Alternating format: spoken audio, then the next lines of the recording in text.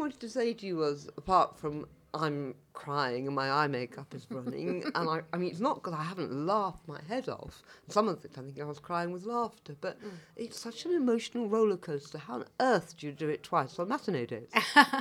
Well, funnily enough, you literally have to just switch off. There are certain songs that I still can't hear without crying myself.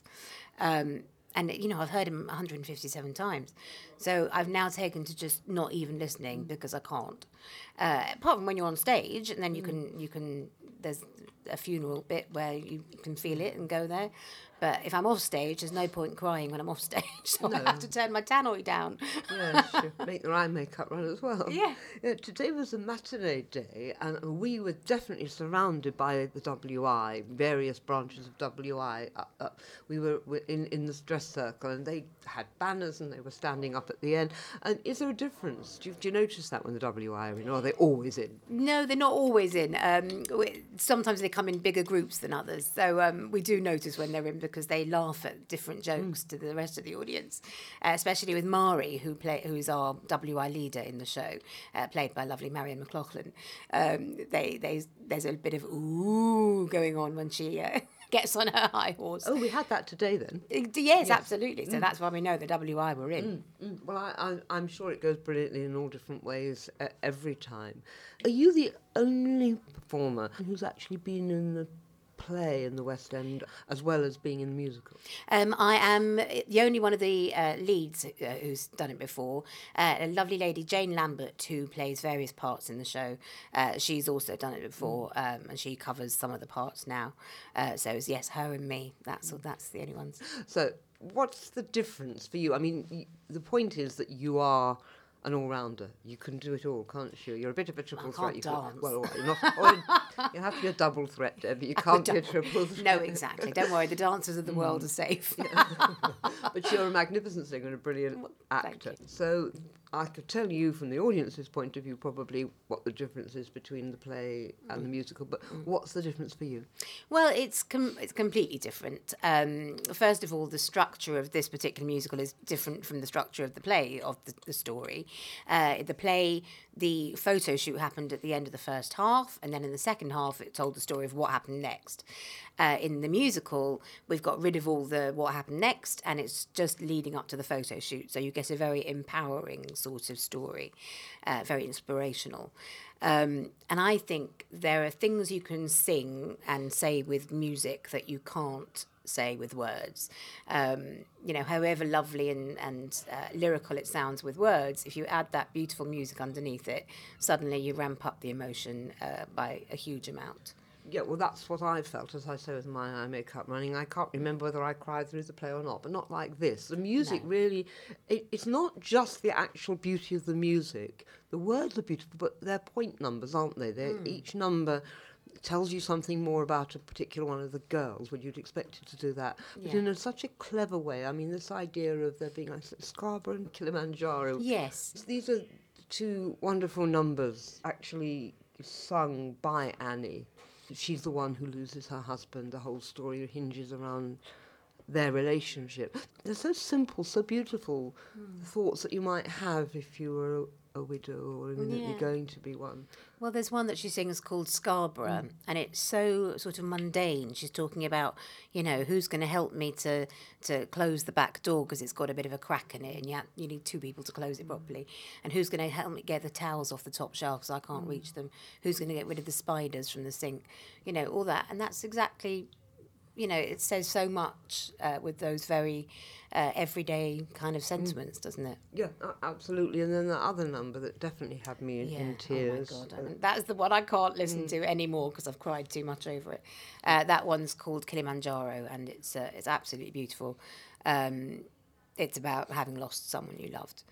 See, I'm going now already just thinking about it, and it starts with the words, take a three-piece suit a man you loved once wore, take it in a bag to Oxfam, and then walk out the door. I mean, gone. Yeah, I was. Yeah. climbing Mount Kilimanjaro is a lesser feat. Is a lesser, exactly. Which is it's what less it's scary. about, Yes. So you've got that, and we're making it sound like just sort of one continuous weepy. It's not at all, is it? It's so funny. It is. It's hilarious. It's the lines, isn't it? But also the characters. You're all so distinct. I mean, obviously you've all got backstories that make you feisty or whatever, and you're apparently quite a sad character. And Yeah, without giving too much away. But yeah, she's a bit of a wallflower, my character, Ruth. Yes, you're the one whose man we don't meet. No, exactly. She's always talking about him, but we never actually meet him, for good reason, we find out later. But she's one of life's people pleasers. She's terribly sweet, and she's very loved by the rest of the girls. But she's a bit of a wallflower. I wouldn't say boo to a goose, but she's got a feisty side as well. When they first bring up the idea of doing the calendar, she's absolutely adamant that that's not going to happen, and gets sort of quite outraged. And then the story is what happens then. Does she decide to do it or not? Well, I'm not giving anything away. No. And I'm not going to say whether you take anything off. No, so let's leave that to the imagination. Actually, it isn't just you who wear wonderfully ordinary clothes. I mean, we're in your dressing room now, and we're sitting among sunflowers and real flowers and scarves and cushions and park bench. I mean, you've made it. It's like an extension of the set, actually. It is. Yeah. But also there's this rail with these wonderfully frumpy dresses on it, about the opposite of what you wear. But what is gorgeous, when will you ever see a musical in the West End full of people wearing unbelievably ordinary clothes, and apparently they're you and me. Yes, middle-aged women singing. That's the most important in thing frumpy clothes. Middle-aged to older women singing. I know, and it's all refreshing. different shapes and sizes. I know. And even though we know that's what Calendar Girls are about, there's just something irresistible about it. Oh, good. I'm glad you think that. I agree. And everyone who's come to see the show has said the same thing. Women, men, younger, older, they've all gone, wow, this is just unlike anything I've ever seen. It opens with this brilliant song about, well, a year in Yorkshire, really, or everyday life in Yorkshire, which just really roots it, grounds it, doesn't it? I mean, it gives it a sense of place and time that you can go back to, because obviously the whole point is the calendar will be a year in Yorkshire, so the structure's very clever there. Yes. But I just wanted to throw this at you. I wonder if that could be this year's Christmas #1 with you lot singing it. Maybe. Or we do have our Christmas number as well. Who Wants a Silent Night? Well, that's a very good number indeed, but I'm just wondering whether you should think about. We've all thought about it. We are going to do a cast album. We're not quite sure when. It depends on. So we've got so many lovely things coming up for all of us that this is a question of finding time. But yeah, there are several good numbers, I think, that could certainly there's be not released. a dud one. No, I agree. Well, the Christmas number is terrific. Yes, Who Wants a Silent Night? Yeah.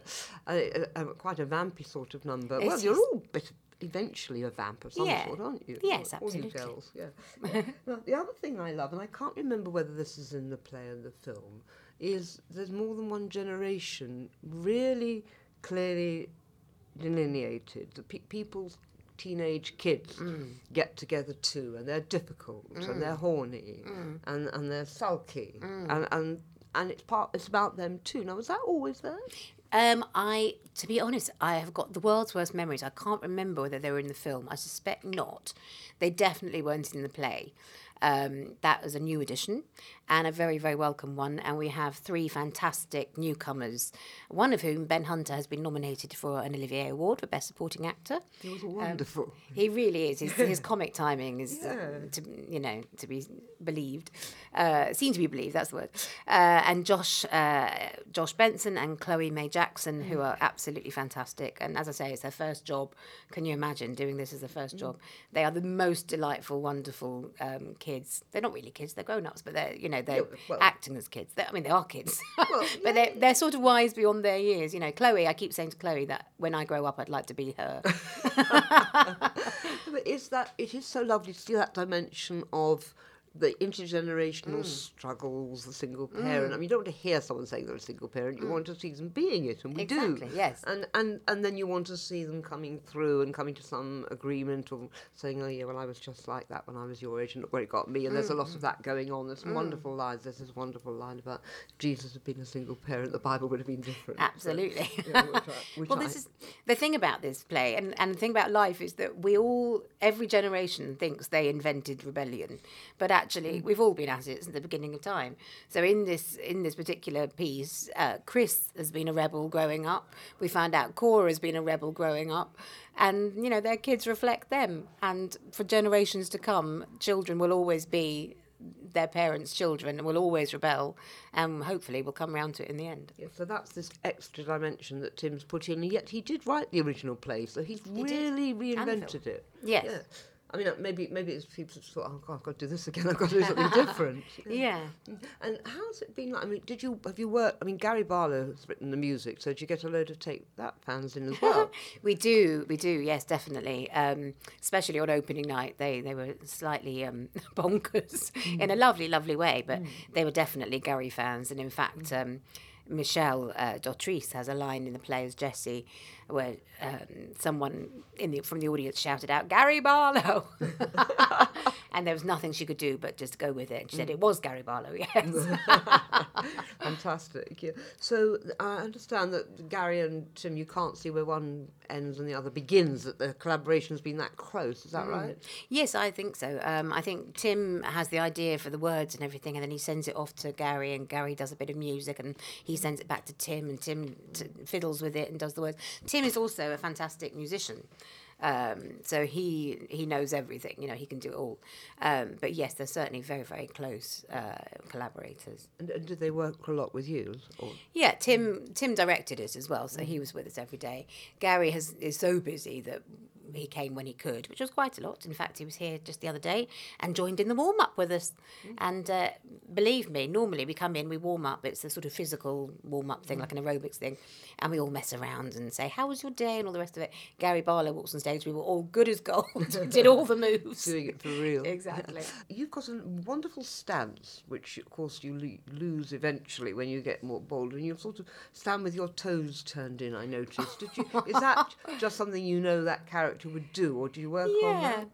To be honest, I've played this character since 2009, which is the first time I played her in the play version. So she is kind of my, my, what do you call it? Alter ego? Oh, that's the one, alter ego. I know her so well. And yes, I suppose over the years she's just sort of, I've inhabited her more and more to the point where, I've got a different voice and I've got a different way of moving and all the rest of it. And that's actually what I love about acting. There are certain actors who are brilliant at being themselves. They just sort of act a normal person. I can't do that. I have to have a comedy limp and a funny voice. Otherwise, I can't be myself on stage. So so whatever I can find for Ruth, I will add in there.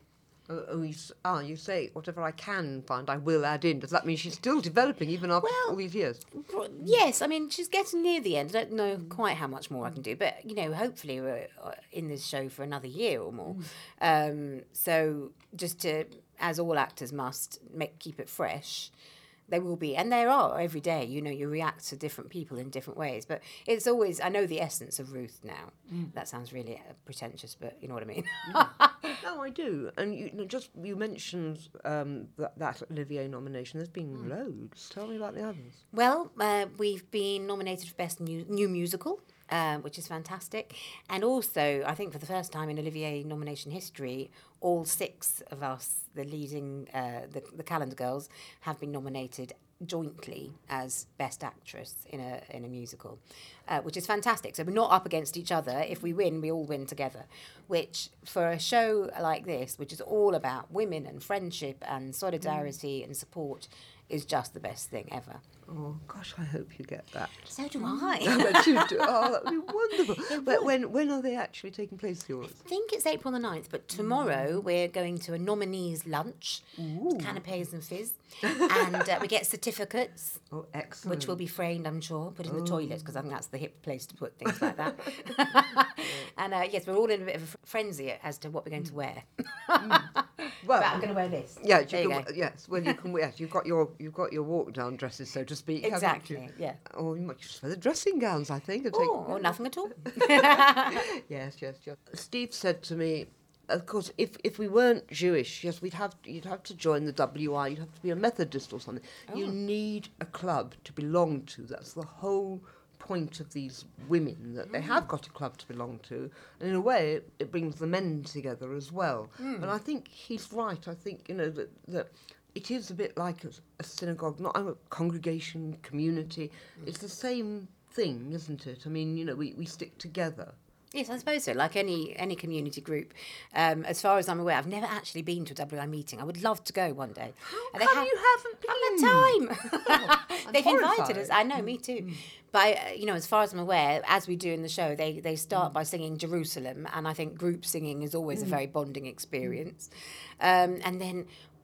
Actually, one of my most treasured possessions, the real Calendar Girls, who we all know very well by now, they're all absolutely wonderful ladies. They gave me, they had on them a WI brochure as to what's coming up for the coming year, and I was reading it, I was in hysterics, because it is so funny. Actually, one of my most treasured possessions was given to me by the real Calendar Girls, who we've all come to know and love very much, which is an actual WI brochure of upcoming events for the year. And it's absolutely fascinating. They have talks on, like we have in the show, broccoli, or bring in a purple object, and they have to talk about these purple objects. Seriously? It's hysterical. And the real Calendar Girls, they laugh at it, and they roll their eyes, but they love it. And it's a bit like, I think, going to shul, because, it can be a bit of a chore and it can be a bit, inconvenient. But actually, when you get together and you sing all the songs and you say all the prayers that you all know by heart, because you've said them since you were a child, it is a very bonding community experience. Yeah, it is, isn't it? Yeah. Yes, there's also something about, you sort of slip into it, don't you? Yeah. And It's a sort of comforting thing. and it's isn't a it? shared thing, like you say, so you have something in common with the people around you. Absolutely. Yeah. Yes, but we probably should be comforted by the fact that there's a helicopter circling above. As we talk. Perhaps it's a CST. Yes, let's Yeah. say that. looking after us all. Now, for you, I mean, the whole subject of the play takes on an even more personal note, doesn't it? Because you had a major cancer I episode. had breast cancer, yes. And in fact, I was diagnosed on day one of rehearsals for the original play. So I wasn't diagnosed. I tell a lie. I found a lump on day one of rehearsals. And then over the next few weeks, months, I was scanned and all the rest of it, and then eventually diagnosed. And I did 6 weeks in the West End of a 3-month contract, and I had to leave to have mastectomy and radiotherapy and chemotherapy and all that. And then the producers, who are fantastic, David Pugh and Dafford Rogers, they are the best men in the world. They said to me, come back whenever you're ready. And so I did. I came back on tour several times around the country in the same role. And when I came back, I thought, how on earth did I manage to do this play, which is all about cancer and showing boobs, when I knew that I had cancer and it was on my boobs. Do you know what I mean? It was just, I remember feeling the switch that I literally had to switch off every night to be able to do the show. And I'm very grateful to it, because it kind of got me through. But it was a most surreal experience, I have to say. Yeah, and now coming back into it again, Yeah. I mean, is it easier this time because you sort of know where you are? And have you had reconstruction? I haven't had reconstruction. I might do one day, but at the moment I haven't. So in fact, I've also, since the cancer, I must be the only cancer patient who actually put on weight during my cancer treatment. But since the cancer, I went on a massive diet, because I was 23 stone the first time I did the Calendar Girls. Since then, I've lost 10 stone. Actually, more than that. But anyway, the point is, I've done this role in this show, doing boobs and everything, at 23 stone, at much less than 23 stone, with 2 boobs and with 1 boob. And it never gets any easier or any less funny or any less surreal. That's a really wonderful place to stop, but I do just want to ask you a bit about touring, because you've toured in the play, and of course this has had quite an extensive tour of the musical before it came into London. It did. We started out in Leeds and Manchester. Leeds is the closest place to where the actual original Calendar Girls come I was from. going to ask. Well, I have to say, before we did Leeds, basically this show has been workshopped for over the last 5 years, and I only came on board near the very end, where we actually went to Burnsall, to the little village in Yorkshire where all the original Calendar Girls still live. And we performed the show 4 times over the course of a weekend in the village hall, where they all go to the WI, where John, the husband who sets off the whole story, makes his speech, which inspired the calendar. And I have to tell you, that was the most emotional thing I've ever done in my life, because they were all in front of us, all the girls and all their families and all the village. and it was only a 75-seater hall. You know, it was tiny, tiny, tiny. And doing this story in front of the people who it was about was unbelievable. And we got their blessing to carry on with it, and then we took it to Leeds Grand and Manchester Lowry, and it went down a storm. So what did you do about music for that then? I mean, presumably you couldn't take the full orchestra. No, we had a pianist and a drummer and a double bassist. In the village hall? Yeah, in the village hall. It must have been incredible. It really was. It was unbelievably emotional. And at the end, every night we were all being floods of tears in the curtain call, because curtain call as such, we were literally 5 centimetres away from the front row. Have they made the trip to London to see you here? Oh, several times. They were here on gala night and press night, and they turn up every now and then. And yeah, they're very involved, and they love it. And they all know the words, and they all sing along. We can see them sometimes in the audience singing along and clapping along. They've seen it many times. My prediction is that soon we're all going to be singing along. I do hope so, and we are planning to do a cast album. As you said, and I, you know, I'm already sort of. I think the fact that you repeat some of the songs means that we do sing. Yeah. And there are lots of buckets for raising money, and that's brilliant too. And there's things being sold. So the musical has its part to play as a campaign, as a money and awareness raiser too, doesn't it? Absolutely. A percentage of every ticket sale goes towards Bloodwise, the leukemia research and other blood cancers charity. Plus, we go out after the show and we rattle our buckets, and people are so generous. In fact, sometimes they give us notes, so we can't rattle them. We have to sort of shake them around a bit, but there's no noise to be had. So we're constantly raising money for it, and so far the Callans Girls have raised £5 million. I know, amazing. And we're hoping that over the next year we'll raise even more than that. So, Debbie Jason, thank you so much for talking to me. I don't quite know whether to call you Debbie or Ruth. Debbie when I'm in my dressing room, Ruth when I'm on stage.